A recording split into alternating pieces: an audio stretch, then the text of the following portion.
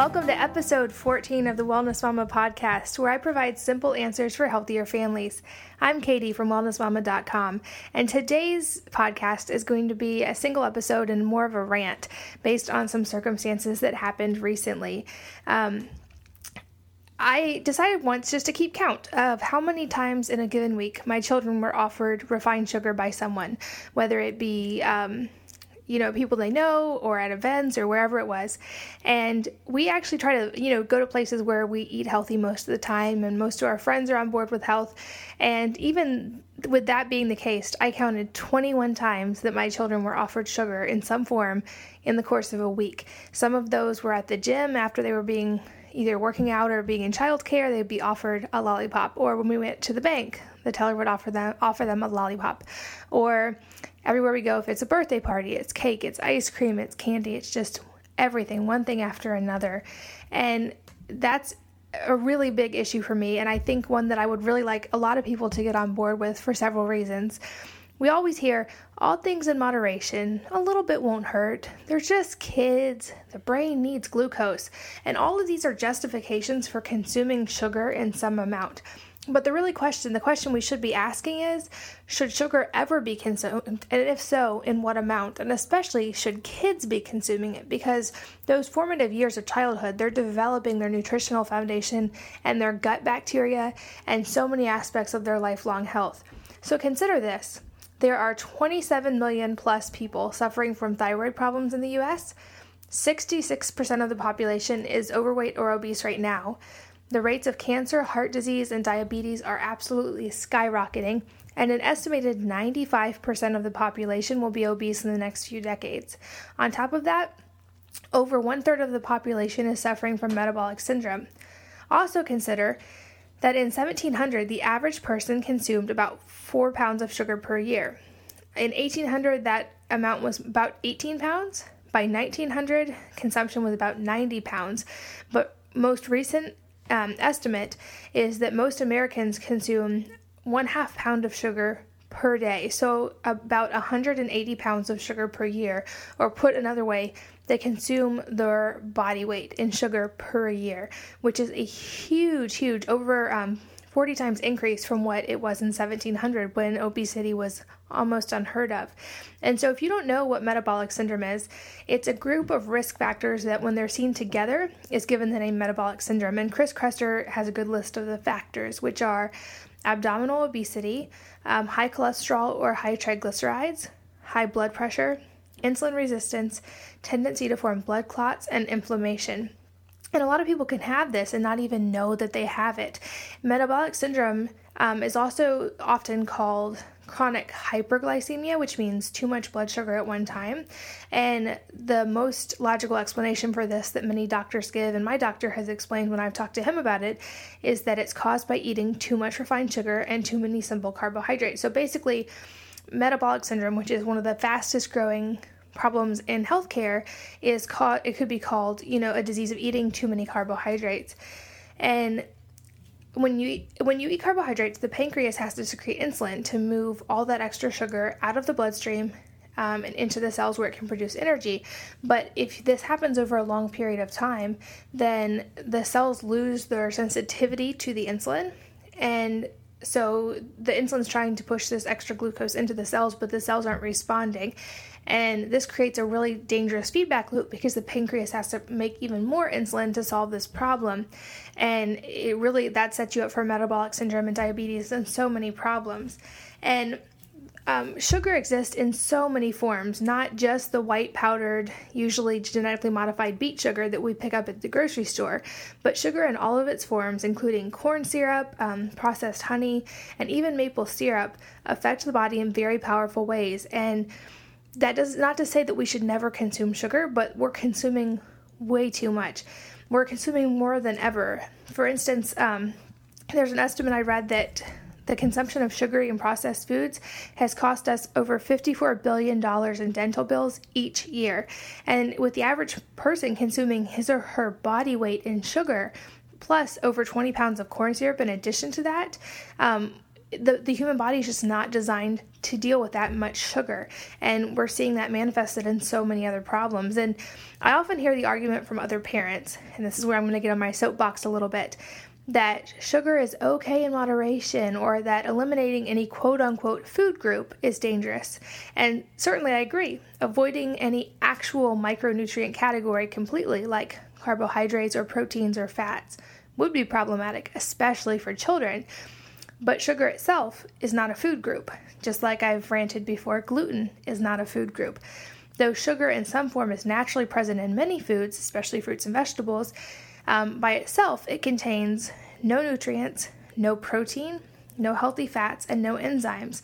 Just empty and quickly digested calories that actually pull minerals from the body during digestion.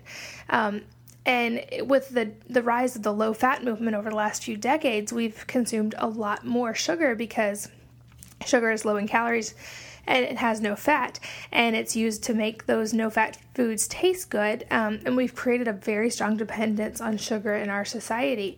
And when we consume too much sugar, it creates a hormone cascade. So when we consume it, it starts a positive feedback loop in our body to encourage more consumption of sugar. And this serves a valuable purpose in the body in times when food was scarce, or things like sweet fruits were available mainly during the summer because you didn't have refrigerators and the ability to ship them overseas. It was important to consume that sugar during the summer and store up a moderate amount of fat storage for winter that would then be used during the cold weather and the lack of sugar. But in today's world, we have a constant access to sugary foods. Most people consume some form of refined sugar or carbs at every single meal. And when you combine this with the fact that we are not sleeping optimally, we're not moving optimally, and we're not eating a nutrient-rich diet in other ways, that has really dangerous effects. I believe it was Dr. David Rubin who wrote the book, Everything You Always Wanted to Know About Nutrition, said that refined sugar, white sugar, is not a food. It's a chemical that's extracted from plants, and it's purer than cocaine, which it resembles in many ways. Its true name is sucrose, and its chemical formula is C12H22O11. It has 12 carbon atoms, 22 hydrogen atoms, and 11 oxygen atoms, and absolutely nothing else to offer. The chemical formula for cocaine, ironically, is C17H21O4. So when you compare those for practical purposes, the difference is that sugar is missing just a couple nitrogen atoms, and it really does create a very strong dopamine reaction in the brain. So most often when we talk about sugar, we're referring to a mixture of glucose and fructose, which are both simple sugars that are contained in various amounts in certain foods. But there's a lot of other ways that we encounter sugar. So there's dextrose, fructose, and glucose, which are all considered monosaccharides or simple sugars. And the difference between them is basically just how the body metabolizes them. Glucose and dextrose are very similar. However, a lot of times you'll see the term just dextrose in a food list. And simple sugars can combine. You can see more complex sugars like the disaccharide sucrose, which is what we think of when we think of sugar, and that's half glucose and half fructose. But then you have the more dangerous forms, which are like high fructose corn syrup, which is 55% fructose and 45% glucose. And Dr. Robert Lustig talks a lot about the dangers of high fructose consumption, especially when it's isolated from fruit, which is its natural source, but which also contains enzymes and fiber and many other important things. Then we have things like agave syrup, which many people think is natural, but it's actually extremely processed. It's not just easily taken out of the agave plant, and it's usually 80% fructose. So in some ways, it can be even more problematic than high fructose corn syrup. We have things like ethanol, which is drinking alcohol, and sugar alcohols like xylitol and glycerol and sorbitol and malitol and erythritol, and all those different forms of sugar alcohols. And then we have artificial sugars like sucralose or Splenda, which is not actually sugar, even though it sounds like it, and it's often marketed as being as natural as sugar or made from sugar. It's basically an artificial sweetener that's been chlorinated, and it's in the same family with aspartame and saccharin, and those are ones that we completely avoid. So there's many different forms that we see sugar, but the most common one is the table sugar. And the real question is there any safe amount to consume sugar in? And in my opinion, as a mom and as a researcher and as with my background in nutrition, there is no safe amount of refined added sugar. Naturally contained sugars in fruit and vegetables are balanced by fiber and vitamins and enzymes and other properties within the fruit, especially when they're consumed close to where they were grown and they're not shipped across the world before they're ripe. And these properties of fruits and vegetables, to some degree, they slow sugar digestion and they help the body deal with sugar. They have the minerals that the body needs to digest sugar. When we just isolate sugar, it can pull calcium from the body because it needs that for digestion, but it doesn't provide it. And so added sugar provides none of these benefits, and instead it can create stress for the liver, especially when we eat fructose. It goes to the liver, but if liver glycogen is low, such as like if we've been exercising or running, then that fructose will be used to replenish liver glycogen.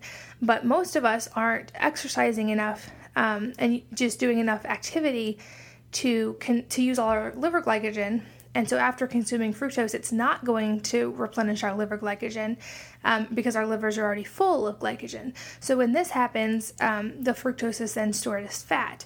And some of the fat gets shipped out, but some of it can remain in the liver. And you may have heard the term non-alcoholic fatty liver disease. And this is partially what causes that, is when excess fat is stored in the liver. There's also research that excess sugar consumption can increase cholesterol and triglycerides, and that's why we see that tie-in with metabolic disease and metabolic syndrome. It can also contribute to leptin resistance, which I've talked a lot about before, which can lead to weight gain and cravings and sleep trouble and so many other problems. And especially when it's consumed in those formative years regularly, sugar can create an addictive response in the brain. And I know so many people, and even myself to some degree, who ate sugar a lot as a child and then had to break that addiction as an adult. And it's much more difficult to have to break that than if it had never begun and if you didn't have that in childhood. Whereas I also know many people who ate very little sugar growing up and who ate a lot of vegetables and local foods and grass-fed meats. And they, for the most part, don't have a lot of these metabolic problems that so many people have, and they don't naturally have a taste for sugar, and they've never had to break that addiction. So when they do occasionally eat sugar, it doesn't affect their body in the same way as someone who's been acclimated to eating it for so long. And sugar also is just empty calories. It doesn't fill us up, and it encourages us to eat more. So practically speaking, in today's world, obviously it's very tough to completely avoid sugar because it's so readily available. And unfortunately, just because it's widely available, it doesn't make it any healthier.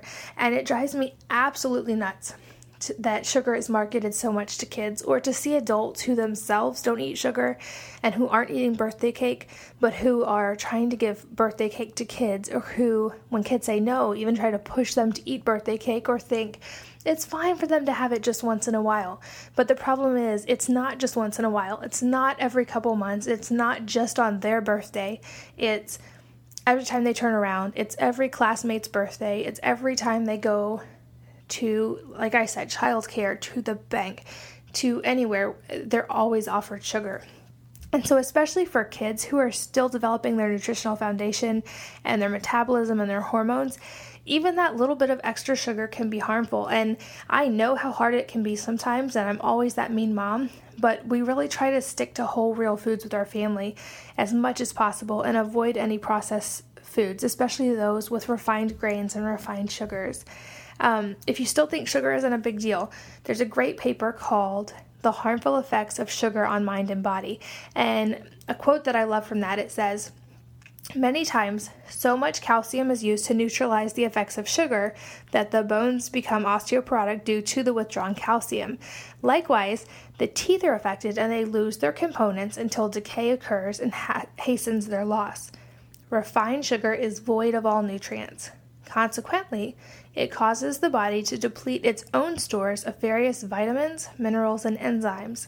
If sugar consumption is continued, an over-acidic condition results, and more minerals are needed from deep in the body to correct the imbalance. If the body is lacking more minerals than are needed from deep in the body to correct the imbalance. If it's lacking those, then it will not be able to properly handle and rid itself of the poisonous residues. These wastes accumulate through the brain and nervous system, which speeds up cellular death. The bloodstream becomes overloaded with waste products, and symptoms of chronic poisoning result. And it goes on to talk about how the British Medical Journal reported, and I think the article was called The Sweet Road to Gallstones, that refined sugar is a risk factor in developing gallstones because gallstones are composed of fats and calcium. And like I mentioned, since sugar can upset all of those minerals and pull calcium out of the bones and into the bloodstream, it can become toxic or non-functioning and deposit in the body, especially in the gallbladder. And gallstones are becoming a big problem. I think the latest estimate I saw was that 1 in 10 Americans has gallstones, and the risk of getting gallstones has gone up exponentially. Sugar consumption also takes B vitamins out of the cells, which can weaken the cells, and insulin production is inhibited, and it messes with the insulin cycle in the pancreas. And so when we have high blood sugar, it can also interfere with proper mental function and lead to a confused state and just affect the body in so many ways. Another quote from that article about the harmful effects of sugar on mind and body that I loved is that one of the keys to an orderly brain function is glutamic acid. And this compound is found in many vegetables, which is yet another reason it's so important to eat vegetables. But when sugar is consumed, the bacteria in the intestines which manufacture B vitamin complexes begin to die. These bacteria normally thrive in a symbiotic relationship with the human body, but when the B vitamin complex levels decline, the glutamic acid, normally transformed into go and no-go directive natural enzymes by the B vitamins, is not processed, and sleepiness occurs, as well as a decreased ability for short-term memory function and numerical calculative abilities. The removal of B vitamins when foods are processed makes the situation even more tenuous. So when you look at it in that light, and you realize that many kids are starting their day with breakfast cereals, which in many cases have more sugar than donuts, and have genetically modified grains, and have artificially added nutrients, and that's what they're starting their day with. And then we wonder why they're having trouble in math class when that extra fructose can interfere with brain function and calculative ability, and it makes it hard for them to sit still. And then it's somehow still a mystery to us when ADD and ADHD are skyrocketing and kids are having trouble sitting still. So this is just a huge complaint of mine, how much sugar is marketed to kids. And so for us personally, this means that we cook at home a lot of the time, but more importantly, we work on teaching our children that that they need to learn and be educated and make these correct nutrition choices themselves. Because even if I can, at this point in their lives, control what we cook in our house and make sure that they have the best food available, I'm not always going to have that ability. And I think it's incredibly important for parents to provide children the resources to understand how some foods affect your body in a negative way and other foods affect your body in a positive way, and really let them learn to make those positive choices themselves. I think we really undervalue kids and don't let them learn to make those decisions, and we don't trust them to do that. But I think that a lot of times when you educate them, they really will. And so my kids are pretty used to eating a healthy diet, and usually if they eat processed foods, they'll feel gross, but I also try to make those learning experiences because like I said, I could control everything they eat right now, but if we're out and about somewhere and someone gives them cake or gives them a lollipop, sometimes I let them eat it because I realize they're going to feel bad and they're going to make that connection. And I find that my older kids are starting to learn to not choose those foods to begin with. And I know it sounds like a lot of work to avoid excess sugar and refined sugar and breakfast cereals, and it definitely is more work than just dumping a meal in a box in a skillet, but it is so worth it. And I really implore other parents and especially moms to make this jump, because this is my trumpet call and I'm always on this soapbox, but the statistics for our kids' future are not good. And when we look at the estimates for when they're adults and a 1 in 2 chance of getting cancer and heart disease and diabetes and autoimmune disease, and they deserve a better future than that. But we can't wait till they're 30 to try to give it to them. We have to start giving it to them right now. And we still have that power. Moms control 80% of the food budget in the U.S. And I know that if moms start making these conscious decisions and educating the next generation to make these conscious decisions, we will absolutely see changes in the future.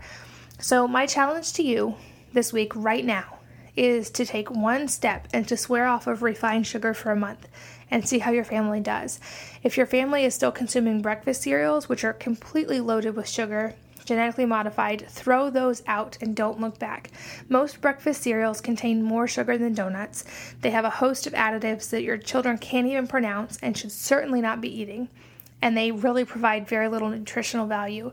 And it's definitely a switch to make, but for us, breakfast is usually leftovers from the night before or some kind of stir fry of grass-fed meat and tons of vegetables. And a hashtag I use often on Instagram now that I got from the paleo parents is more vegetables than a vegetarian. And we try to include as many vegetables as possible in every meal, especially green vegetables, which encourage that proper B vitamin formation in the gut and so many other reactions in the body.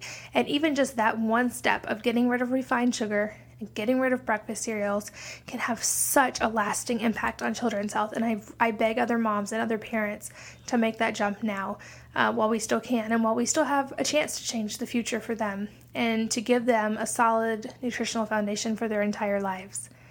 This has been episode 14 of the Wellness Mama podcast. Definitely been a bit of a rant and a soapbox for me. If this is something that you've struggled with or you're having trouble getting your family off sugar, please tag a friend and have them subscribe to this podcast also and go into it together and keep each other accountable, help each other meal plan, and make that change because your children and your family deserve it. And if you've enjoyed this podcast or any other podcast, I would absolutely love it if you would subscribe in iTunes and take a second to give it a rating or review because that's how iTunes allows other people to find it. And my hope is to reach many moms and many families and many parents. And I know that together that we can actually make these changes for our children's future. And that's what I beg of you to do. So until next time, have a healthy week. Thanks for listening.